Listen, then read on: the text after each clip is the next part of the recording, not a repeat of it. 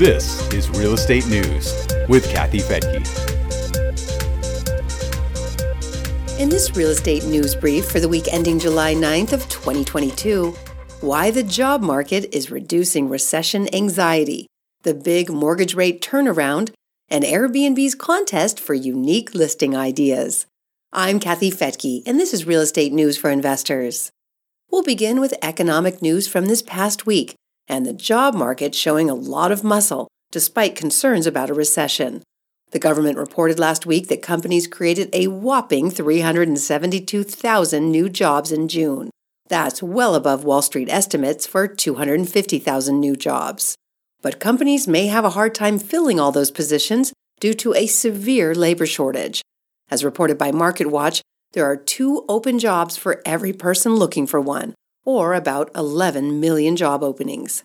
Layoffs are also at historically low levels, including the number of people working part-time because they had their hours reduced. The report says there are 3.6 million involuntary part-timers. That's the lowest level in 21 years. But despite that good news, the unemployment numbers are up slightly for last week. The Labor Department reports that initial claims were up 4,000 last week to 235,000. That's the highest level in 6 months. They were as low as 166,000 just 4 months ago. But unemployment is still at 3.6%, and the big picture is that job creation and hiring are strong. ZipRecruiter chief economist Julia Polak says this is not what a recession looks like. St. Louis Fed President James Bullard is also seeing signs of economic strength. He's predicting economic growth for the year despite the slowdown we're already seeing due to the Fed rate hikes. He says he bases his calculations on gross domestic income instead of gross domestic product. The GDI is the income that's earned on the production of the GDP. While the GDP has already contracted in Q1 and may have done so in Q2 as well, Bullard says the GDI shows that the economy is actually expanding. Mortgage rates did a big U-turn this past week. Freddie Mac says the average 30-year fixed-rate mortgage dropped 40 basis points to 5.3%. The 15-year fell 38 points to 4.45%. The drop in rates, along with a 5.4% drop in mortgage applications, is a sign that the housing market may be cooling off. And in other news-making headlines, Freddie Mac is making it easier for some renters to qualify for a mortgage. As of July 10th, Freddie is including on-time rental payments in its underwriting system. Freddie started encouraging landlords to report on-time rental payments to credit bureaus last November. It also offered an incentive in the form of closing cost credits for multifamily loans that apparently attracted a lot of landlords.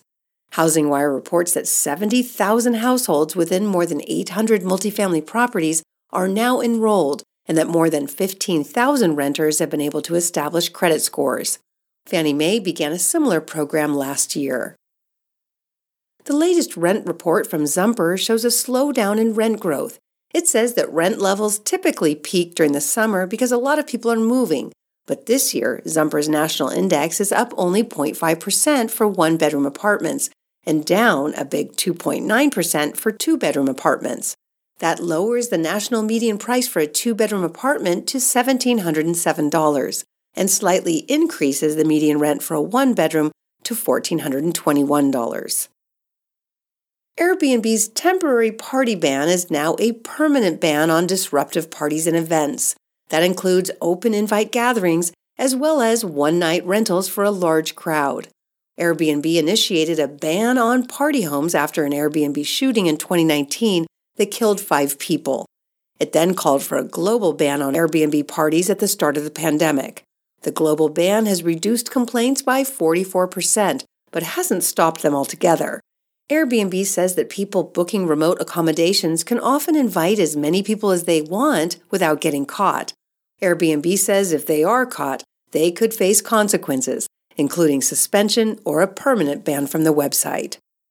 But on a lighter note, there's still a few weeks left to participate in Airbnb's search for the craziest listing ideas, and the winners will get a hefty sum of money to make their crazy ideas a reality. Airbnb is funding the contest with a $10 million OMG fund. That's enough money to give 100 people $100,000 each to help finance these projects. The ideas will be judged on originality, feasibility, the experience the space will provide to guests, and sustainability. The deadline to apply is July 22nd. Check a link in the show notes at newsforinvestors.com if you want to find out more. The Airbnb announcement includes a lot of examples for inspiration. Well, that's it for today. Please remember to hit the subscribe button and leave a review. And thank you so much for listening. I'm Kathy Fettke, and this has been Real Estate News for Investors.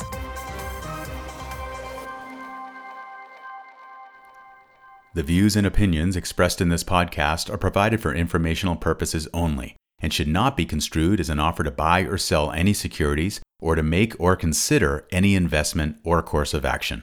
For more information, go to newsforinvestors.com.